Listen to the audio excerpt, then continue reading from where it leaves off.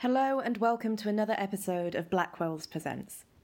Earlier in the year, we were joined by Kristen Roupenian, author of viral short story Cat Person, published in The New Yorker in 2017, to discuss her short story collection You Know You Want This. Kristen was in conversation with Daisy Johnson, friend of the shop and author of Man Booker's shortlisted Everything Under. You Know You Want This is a collection of short stories which are bound to unsettle you. These are stories of women in their everyday lives, but each with a strange twist.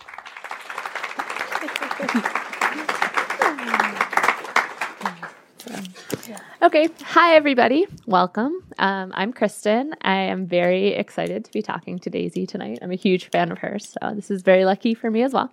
But I was going to kick things off by reading just a short selection from one of my stories.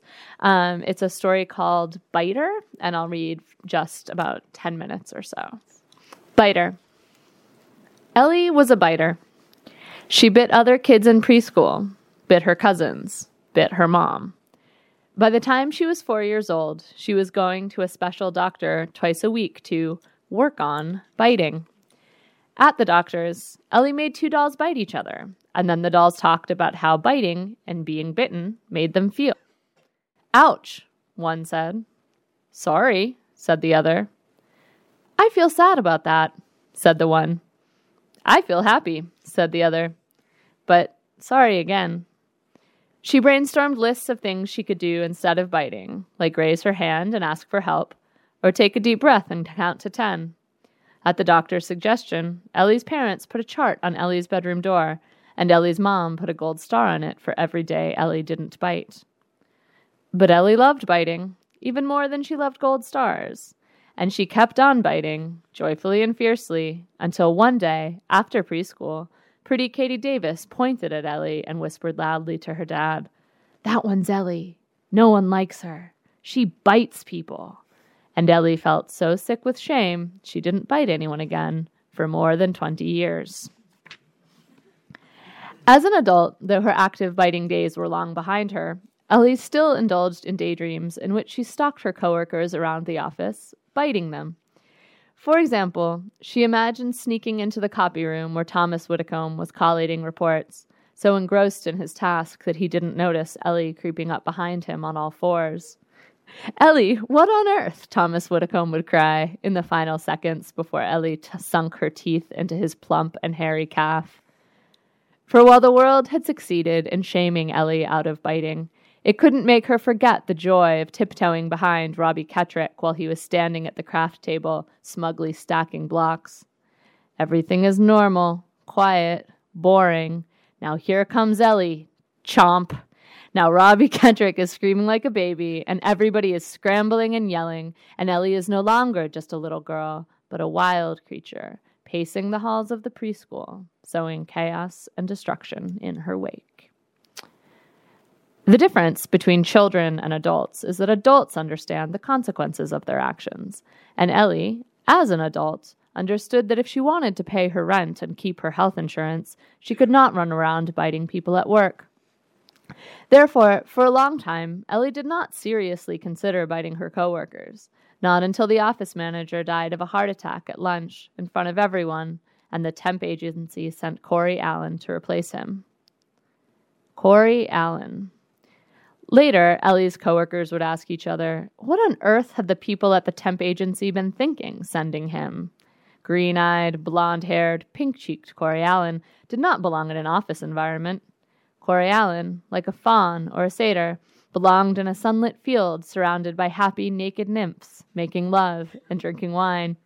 As Michelle in accounting put it, Corey Allen gave off the impression that he might, at any second, decide to quit being an office manager and run off to live in a tree. Ellie, who was something of an outcast at work, often walked in on hushed conversations about Corey Allen that presumably centered around how much the other women in the office wanted to sleep with him. Corey Allen was beautiful and fey. Ellie didn't want to have sex with Corey Allen. Ellie wanted to bite him. Hard. She discovered this while watching Corey Allen place glazed donuts on a platter before the Monday morning meeting. When he had finished arranging the donuts, he turned around and, noticing her staring at him, winked. "Why, Ellie, "You look hungry," he said with a leer. Ellie had not been checking out Corey Allen the way he seemed to be implying. She hadn't even been thinking about the donuts. But suddenly, she found herself imagining what it would be like to lock her jaws onto the soft part of Corey Allen's neck. Corey Allen would yelp and sink to his knees, that entitled look wiped right off his face. He'd slap weakly at her and cry, "Oh no, Ellie, stop, please, what is going on?" But Ellie wouldn't answer because her mouth would be too full of Corey Allen's sweet and gamey flesh. Not that it had to be his neck. She wasn't picky about location. She could bite Corey Allen on his hand, or his face, or his elbow, or his ass. Each would have a different taste, a different mouthfeel, a different proportion of bone to fat to skin. Each would be, in its own way, delectable. Maybe I will bite Corey Allen, Ellie thought after the meeting. Ellie worked in communications, which meant that she spent 90% of her time crafting emails that no one ever read. She had a savings account and life insurance, but no lover, no ambition, no close friends. Her entire existence, she sometimes felt, was premised on the idea that pursuing pleasure was less important than avoiding pain. Perhaps the problem with adulthood was that you weighed the consequences of your actions too carefully in a way that left you with a life you despised. What if Ellie did bite Corey Allen? What if she did? What then? That night, Ellie changed into her nicest pajamas, lit a candle, and poured herself a glass of Cabernet. Then she uncapped a pen, opened her favorite notebook, and turned to a fresh page. Reasons not to bite Corey Allen. 1. It is wrong. 2. I could get in trouble. She nibbled on the tip of her pen, then added 2 subsidiary points. Reasons not to bite Corey Allen. 1. It is wrong. 2. I could get in trouble. A. I could get fired. B. I could get arrested and or fined. Ellie thought, if it meant that I could bite Corey, I would not mind getting fired. For the past year and a half, she'd spent most of her lunch hour, most days, on her phone, swiping through job postings on Monster.com. She was ready for a new position and felt perfectly well qualified for one.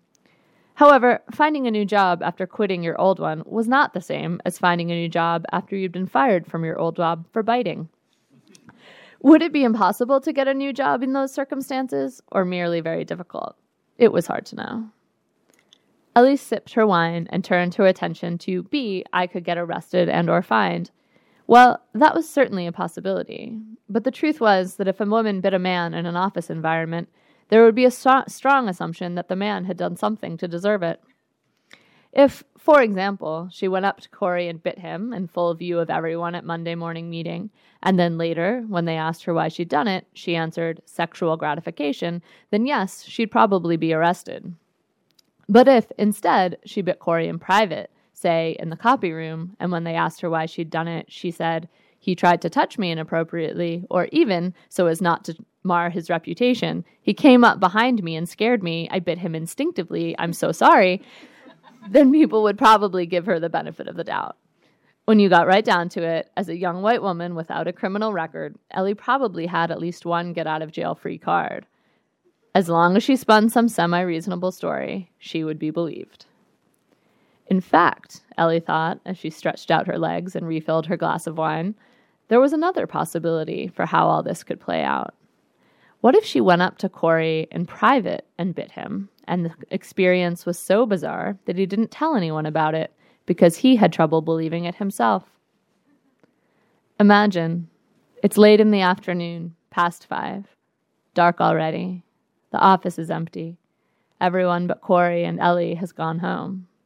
Corey is loading paper into the Xerox machine when Ellie enters the room. She stands behind him, inappropriately close. He thinks he knows what is coming. He stiffens, preparing to politely reject her, not because he has standards for workplace propriety, but because he's already hooking up with Rachel in HR. Ellie, he begins, apologetically, as she grabs his forearm and lifts it to her mouth. Corey's lovely face contorts, first in shock, then pain. Stop it, Ellie, he cries, but no one hears him. The tendons of his arm roll and snap beneath Ellie's jaws. Finally, Corey gathers his wits enough to shove Ellie away. She stumbles backwards, lands against the stacks of copy paper, and slides to the ground. Corey stares at her in horror, clutching his bleeding arm. He's waiting for her explanation, but she gives him none. Instead, she stands up calmly, straightens her skirt, and wipes the blood from her mouth before she leaves the room. What does Corey do? Of course, he could run straight to HR and say, "Ellie bit me," but after all, it was an office, not a preschool. Everything about the conversation would be ridiculous. "Ellie, did you bite Corey?" they would ask. And Ellie would raise her eyebrows and say, no, what a weird question. If the HR people tried to push and said, "Ellie, these are serious allegations," all Ellie would have to say was, "Yeah, seriously insane. Of course I did not bite the office manager, and I don't know why he's saying that I did." Really, the odds were high Corey wouldn't say anything at all. He would stay in the copy room for a while, contemplating the situation, and then the next day he'd decide the easiest thing to do would be to pretend it hadn't happened. He'd show up to work the next day in a long-sleeved shirt to cover the ugly bruise on his arm, the little half moon where she'd marked him with her teeth. And then part of Corey Allen's brain would be reserved for keeping track of where exactly Ellie was. She'd catch him looking at her in meetings, and when they were at office parties together, he'd continually be moving, trying to keep as far as possible away from her. In a way, it'd be like they were always dancing, even if he never spoke to her again. Months later, when no one was watching, she'd grin and snap her jaws at him, and he'd turn ghost pale and hurry from the room. He would remember her for the rest of his life. They'd be joined by the glistening strands of his fear. Later that night, the sweat drying on her body, her legs tangled in the sheets, Ellie forced herself to go back out into the living room and get her notebook. Fantasies were fantasies, but it was important to keep at least one foot in the realm of the real. She got back in bed and opened the notebook and rewrote her list. Reasons not to bite Corey Allen. 1, it is wrong. 2, it is wrong. 3, it is wrong. 4, it is wrong. Thank you.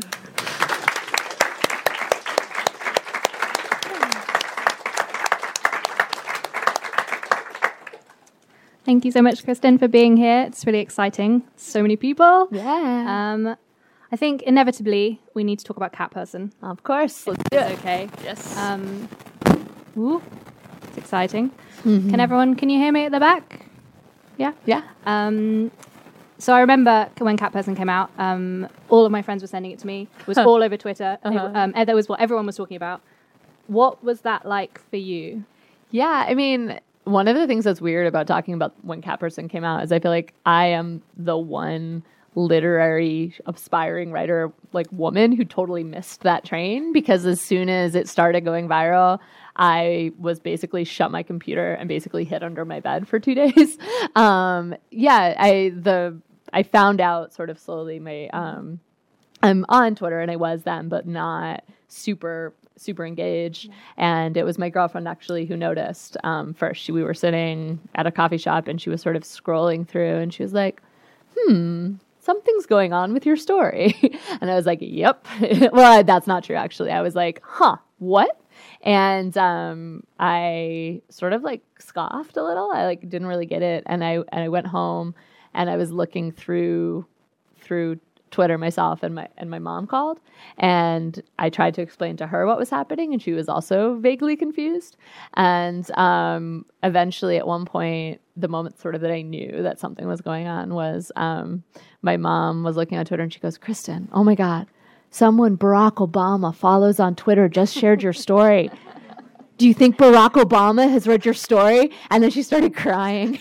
And I was like, okay, something's going on. So that was sort of the moment. And then after that, got weirder and weirder. I've read you describing it, I think, as an annihilation.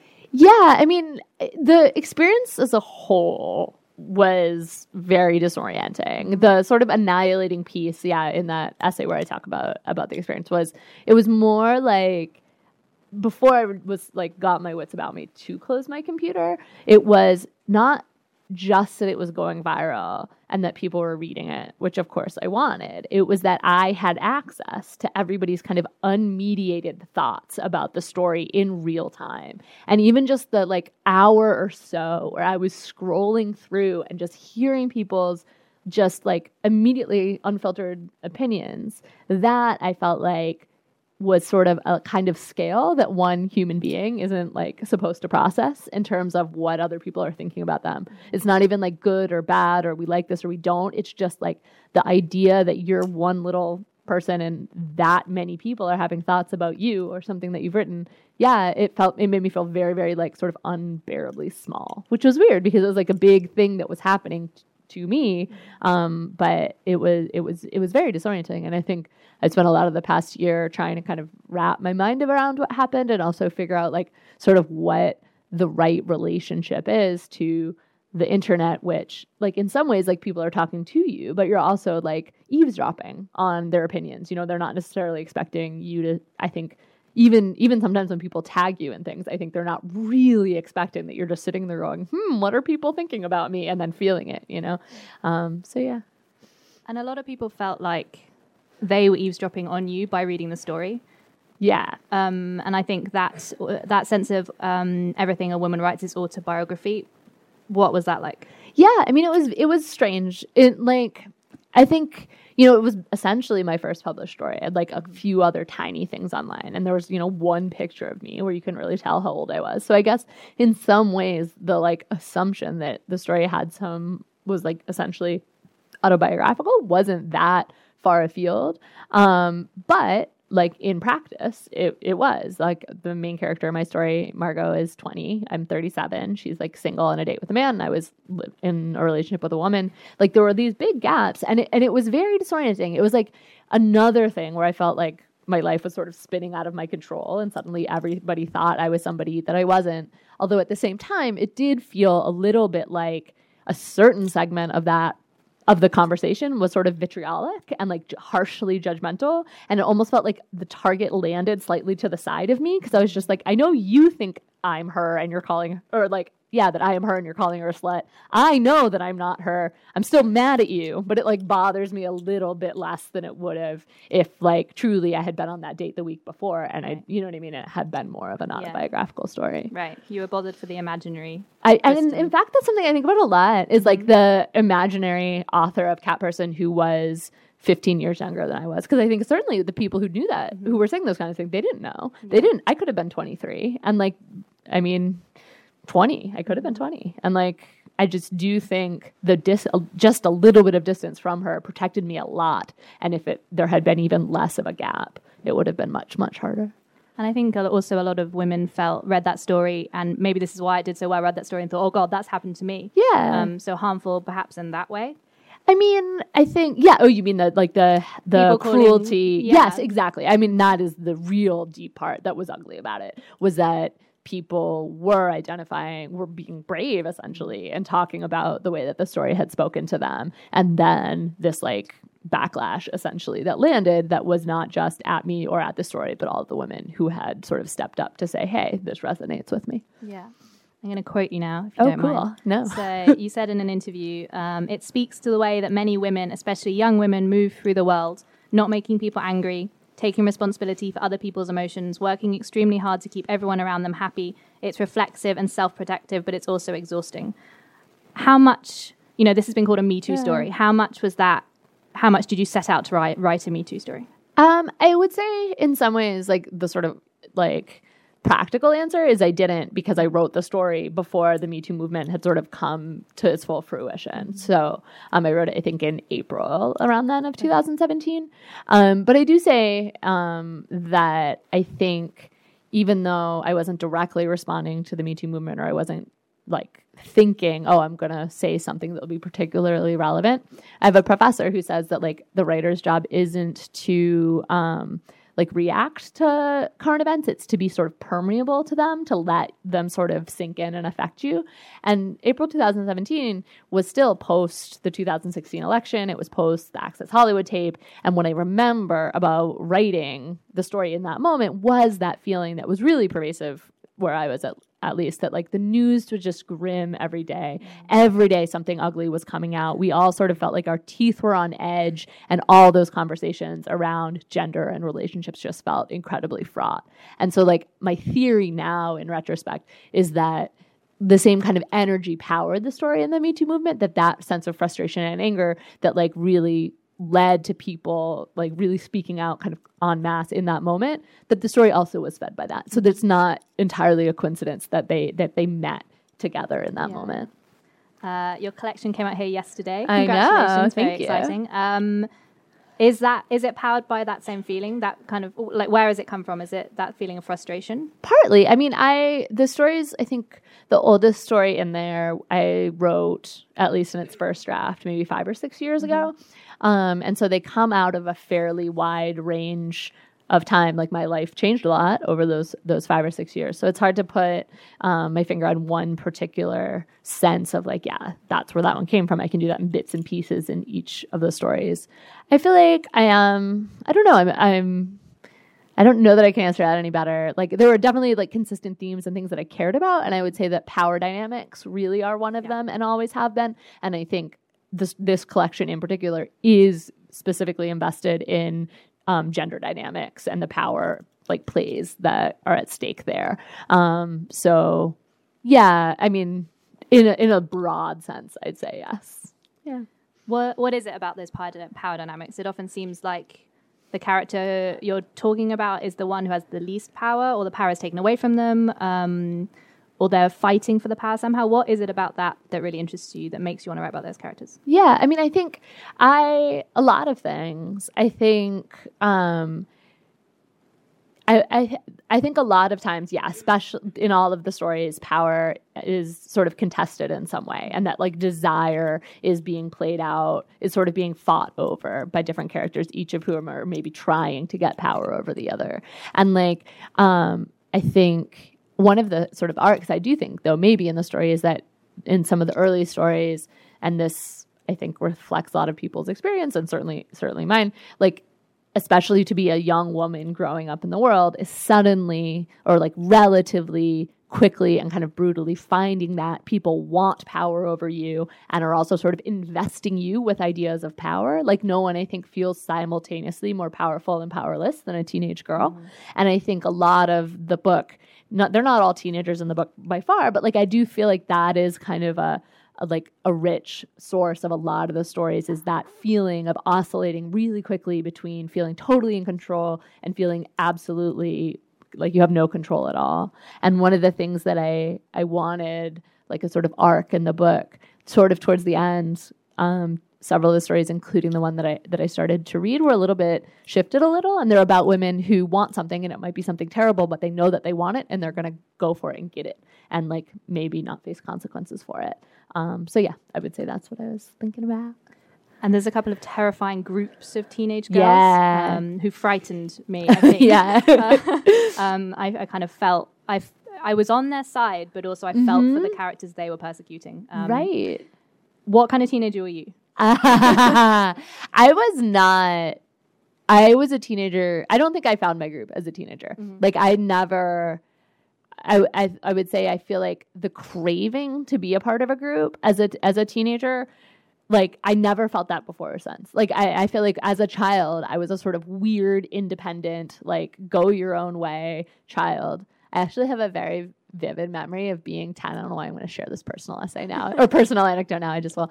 But I was 10 and a bunch of girls were fighting, and like one of my friends got sort of exiled from the group, and I was on the far circle of the far edges of the social circle, but I'd like read a lot of books, and I knew that you weren't supposed to be in cliques. Like cliques were bad, and so I told my friend, I was like, I will not sit with you because I don't believe in cliques, like very haughtily. And then and her mom, she told her mom, and her mom told my mom, and my mom was like, Kristen, good job. I'm really proud of you. And I was so proud. And then like the next year when I was 11, I was like, somebody let me into a clique. I'm so desperate and lonely. But my friend Lynn stuck with me. You know, she didn't bring me into the clique that she immediately returned to, you know, but she would still invite me over for like sleepovers. So I was grateful to her. So I guess what I mean is I was a person even then who had a very complicated relationship with like groups and group identity. I like desperately wanted to be a part of them, and then also never quite fit or never maybe fully was able to like slide in. Yeah. I don't know. What kind of a teenager were you? Oh.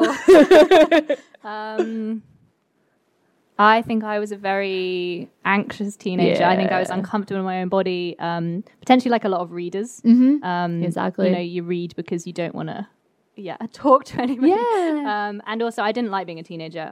My family still talk about the Turkish holiday where apparently I was awful. You know, I think I like cried and shouted a lot, and then was very happy when I was out of that. And I'm quite scared of teenagers because I do think they have this. You talk about your progression in the book where the teenagers want something, and then when they're older, they still want something, and they're not sure how to get it. I think teenagers often they just get it. Yeah, you know. It's true because you recognize what the consequences are more. Yeah, that makes me think too. Not to like totally disturb, but like to be a bookish child, I think, is to live in a world. I was so sweet, I think, as a kid because everybody I knew was in books and like they behaved pretty well. And like later, I was like, when I went to junior high, I was like, these rules are not working for me. They are not getting me what I need. And it was like, I felt utterly unprepared. And it was in part because I had grown up just in a world where if you just like boldly told your friends you didn't believe in cliques, then you were rewarded at the end by being the hero. Yeah. It's not how it works. What kind of books were you reading? What were those books? I read like pretty widely as a kid, but I spent the most time in the like sci-fi fantasy horror section. I was a big sort of steal books off my parents' bookshelf reader. I read a lot when I was young, like so far above my reading level that a lot of my memories of reading early was like kind of not knowing what was going on, like having really intense feelings and also being like, I don't understand what is happening. And that somehow didn't bother me. And I would read books over and over again because truly the first 3 times I'd be like, and it's books like, it's like Anne of Green Gables. I remember Anne of Green Gables, I just read a little too young and I was like, where are they? What is this country? Like, who are these characters? Which is like very silly. But yeah, so I was very ambitious, sort of ambitious beyond my means as a childhood reader, but a super, super invested one. And as a teenager? And as a teenager, even more like, I mean, I guess I had a little bit less than, I think my comfort with being confused and disoriented probably dropped away a little, that I wanted to read things more that I was sure that I understood. And so I think I actually spent a fairly long time like reading YA as opposed to adult. Right. Like I had even maybe read more adult for a little while when I was a kid. And then I was still a huge Stephen King fan, a huge big horror fan. I liked pretty intense kind of pulpy genre books and and I was like deeply invested in them. It's interesting you talk about horror and sci-fi. Your writing seems to kind of balance on the edge. You know, you're writing literary, I guess. But there is that sci-fi horror aspect, and often at the end of each story, you know, you kind of go through it thinking, is this happening, is it not happening, and then it definitely does happen. Right. There's a particular story about a parasite which I like. Yeah. Cool. And I think maybe that's happening more, that people are, you know, these genre boundaries are dissolving. Is that something you were doing purposefully or? Yeah, I mean, purposefully, I guess. I mean, it's the kind of reader that I am and always have been. And when I started writing stories, they were pretty full for stories like as an adult in this most recent like 5 or 6 year period when I was writing seriously and close to full time.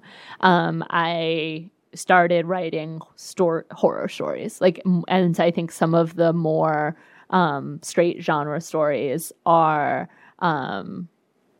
like the earlier ones.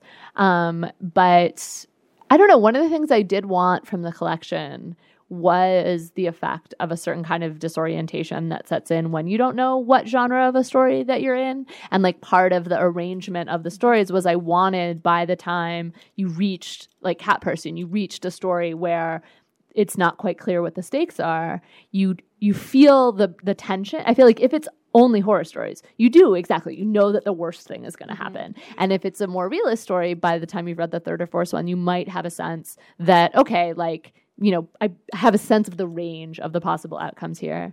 But ideally, if you're reading the collection, like, and that's a moment that there is in Cat Person that I always thought of as like sort of in the context of the collection, there's a moment where Margot is sitting in a car and she like looks at Robert and she has this thought that's like, is he going to murder me? And in the concept of that story alone, it's like sort of a ridiculous thought. And you're like, oh, I don't know where that comes from. And she herself is like, you know, that's ridiculous. Don't think about that. But in the story collection as a whole, you like, by the time you get there, you know that it's a possibility. And I think that is one of the things about living in the world is like, we don't ever know quite what kind of a story we're living in. Are we living in a story? Like, is this reasonable to be afraid that I'm going to get murdered? Is it like absurd? You don't know. Yeah. So, is that what you thought about when you were structuring the collection? How did you structure the collection, putting the very sci-fi stories next to the realist stories, next to the dating stories? Yeah, that was a big thing I kept in mind, was wanting to keep a sort of balance between the different kinds of stories. The opening story is a very extreme story, and that was always the first story, but especially after Cat Person, I really wanted the first story in the collection to let people know that they were maybe not in the kind of collection that they were thinking they might be, not to push them away exactly, but I didn't want to trick anybody. Like, I hated the idea of someone like if I'd put Cat Person, which some editors wanted me to do, like put Cat Person first and the good guy second. I feel like a lot of people would have been like, oh yeah, this is a collection for me. And then ended up halfway and being like, what are all these murders doing here? And then like, I didn't want that. I didn't want to trick them. So it was like an announcement that sort of, if you're down for this, you are maybe down for the rest of the collection. So yeah, it was that.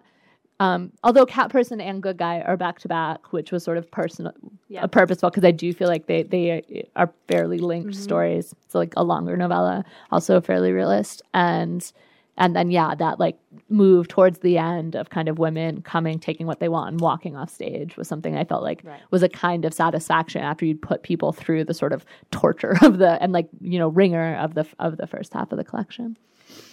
Cat Person and Good Guy kind of in the middle, is that right? Yep. And they're both about dating. Yes. And I haven't read very many other people writing about online dating. Yeah. I mean, it's newish. Yeah.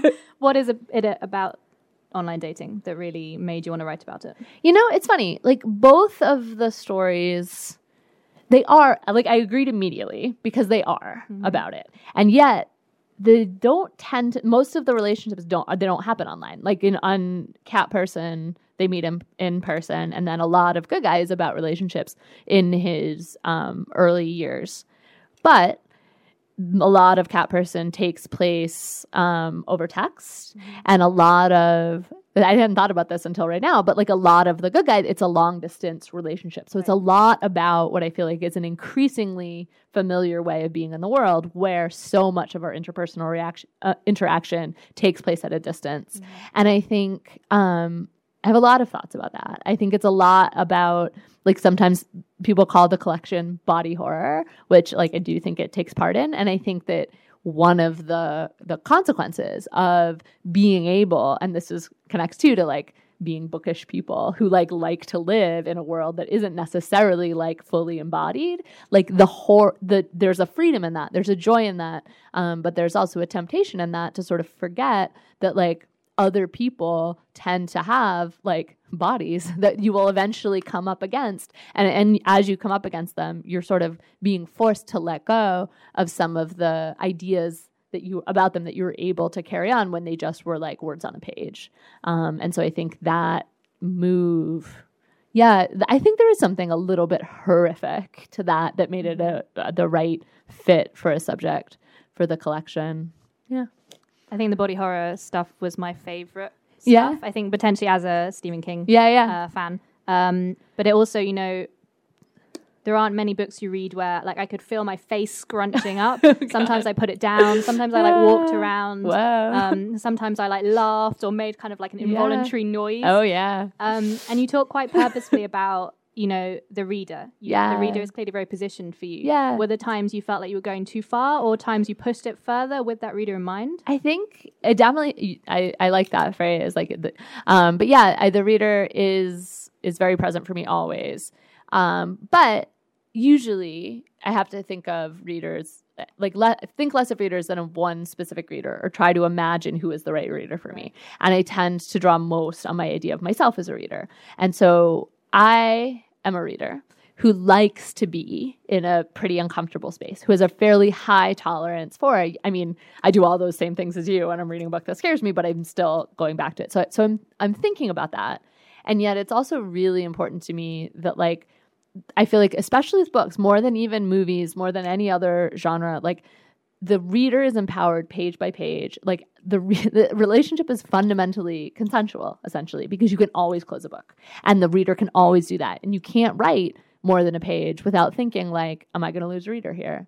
And so while certainly I'm, like, hoping to find what's essentially the sweet spot between, like, revulsion and discomfort that is unpleasant, I'm never actively, although certainly, like, different readers have different thresholds, I'm never trying to push a reader all the way out. And if I am moving into, like, a particularly uncomfortable space, I am also thinking about, like, what am I offering in exchange? Like, what are the things that people are getting that make it worth, like, reading this paragraph about a disgusting parasite or whatever. And so sometimes it's the last paragraph, so, like, they don't have to do anything.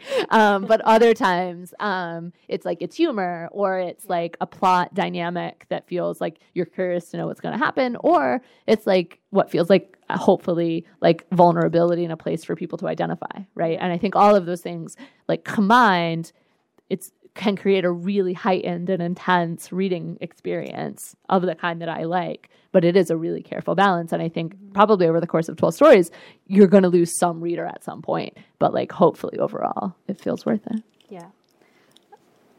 On one end, there's, like, the disgust you're talking about, the kind of revulsion. On the other, there's, like, desire, I think. Yeah. Some of the stories, open with sex, like, Right. quite graphic sex. Right. Particularly, I think, sex with, like, women having sex. Can you talk a bit about that, about what it was like to write that? Yeah. Yeah, I mean, it's funny. It's so weird to be, like, here talking about that in front of, like, all these eyes. I mean, because truly one of the things when I'm writing any story, whether there's sex in it or not, is I sort of have to do a lot of work to pretend to myself and sort of trick myself into thinking, like, maybe no one will ever read this. You know what I mean? And, like, to feel like if I have an audience, it's, like, very distant from me. And that, like, and I think that is true, that, like, in my experience of reading, and this is one of the things that the internet does sort of, like, is making less true, reading was so solitary for me. Do you know what I mean? Like, it was the thing I did alone, and it was what I did to be alone, to be left alone. And then writing, for me, it took a long time for it to start to feel that way again, but I do feel it a little bit. I do feel safer writing about things than I would never feel comfortable talking about with almost anyone. You know what I mean? And it is because I got into this, like, imaginary space where, like, the only other people are writers that I'll never meet. You know what I mean? Like, I'm living in that. Yeah, you're, like, nodding, like, and it's and so then I think partly maybe my stories center around sex because I'm, like, in other ways a sort of, like, repressed New Englander who, like, needs that space to fully think through everything. But also just because, I don't know, I think the theme in this book in particular, it's very funny to me that, like, this ended up being my first book that introduces me to everyone, because I don't think it's all I think about or all I write about. But I do think when you're writing about power, it's like it is just such a space for talking about contested power, and it's just such a, like, it's just, I don't know, like, if you're willing to go there, there's so much to be kind of done in that space of, like, desire and repulsion and horror. I love what you said about you're a solitary reader and then you make yourself a solitary writer. What kind of writer are you? What is your process of writing? Yeah, I mean, I have a sort of set beginning of the process, which is I write in the morning, and the way that I wrestled with writer's block for something like close to a decade. Like, I was really just to the point where I wasn't even saying I was a writer anymore. Like, I was just like, oh, that was something I tried to do, because I was in the place where I would, like, sit down, I would try and write, I would think of an idea for a story, I'd write one sentence, I'd hate the sentence more than anything that ever had been written, I'd delete it, I'd close my computer, and then I would, like, put it off for another 3 weeks. Like, it was just really torturous. And what happened was that later, after some time had gone by, I came back to it, like, in a much, like, gentler or sort of, like, low-key space. And I had the idea, I was 30. I was like, Kristen, if you're not going to write a novel now, you, like, probably never will. Like, and at that point, the, like, stakes had lowered so much because I was sort of like, even if it's bad, it's better than nothing, which is what I'm almost certainly going to write for the rest of my life. And so I made a sort of deal where in the morning I would like have a cup of coffee and I would have a book, like a physical book in front of me on my laptop. And I'd be like, okay, for an hour, you can either read this book that is exciting and interesting to you, or you can at any point stop reading and like write for a little while. And so it was like the lightest touch. And that has carried me forward really, really well. Like trying to remind myself of the connection between reading and writing, trying to make them feel similar. And also writing stories, I think that sort of in some way like are like the ones that I love the most. I think that's another reason that my first book was horror, because it was like by getting back to that space, I could remember that there was pleasure in it. Yeah. And I was able to, for the first time, feel the pleasure that I got from reading while I was writing. And it was really lovely.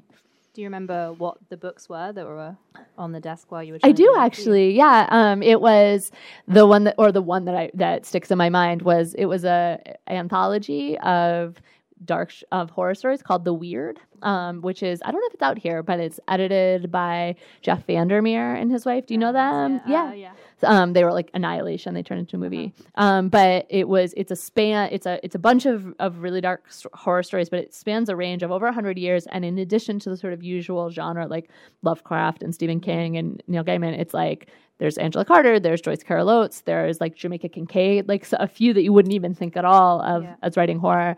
And I just like would jump around in it, and I'd be like, I could like. And there was one I remember. It was like I read a story about a screaming skull, and I was like, I could write a story about a screaming skull, and then I did, and it didn't get into the collection, but it was just like that direct. Like, why shouldn't I be able to write one? You know.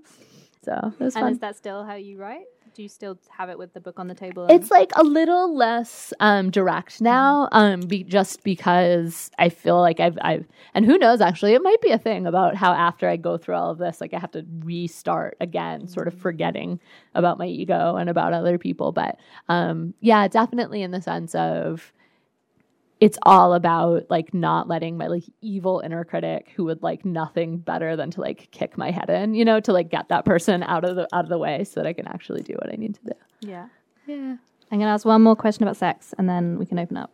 Sure. There was an article in The Guardian about, and you were cited and Sally Rooney was cited, and Roxane Gay was cited. Did you read this? I don't know if I did. About violence in sex, particularly women asking for violence in sex. There's one story in your collection where a woman asks to be punched and then kicked. And I think the article was talking a little bit about a worry that BDSM has been connected with trauma, Mm-hmm.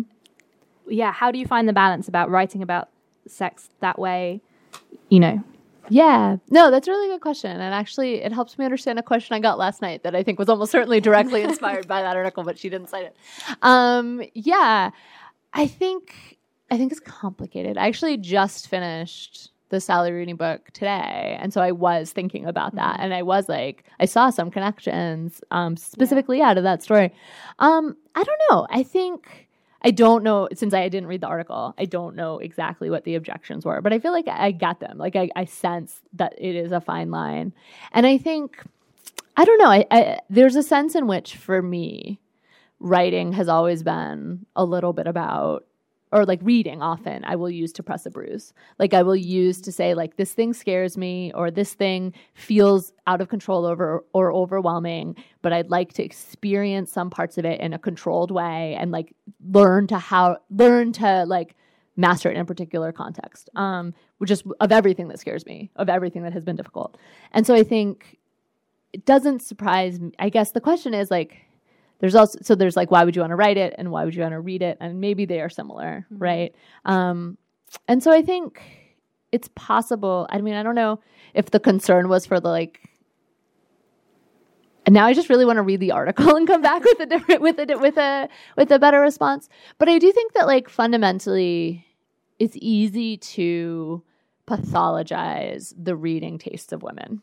And that is something that happens a lot. And it can be understandable. I think often it's like other women recognizing that sometimes as women, we want things that aren't always the best, and that culture is a really confusing kind of messy field in which I mean, that's true for me. Like when I think about like the horror movies that I love, like I know in some ways, like I'm like, why do I like this? This isn't saying what I want it to say.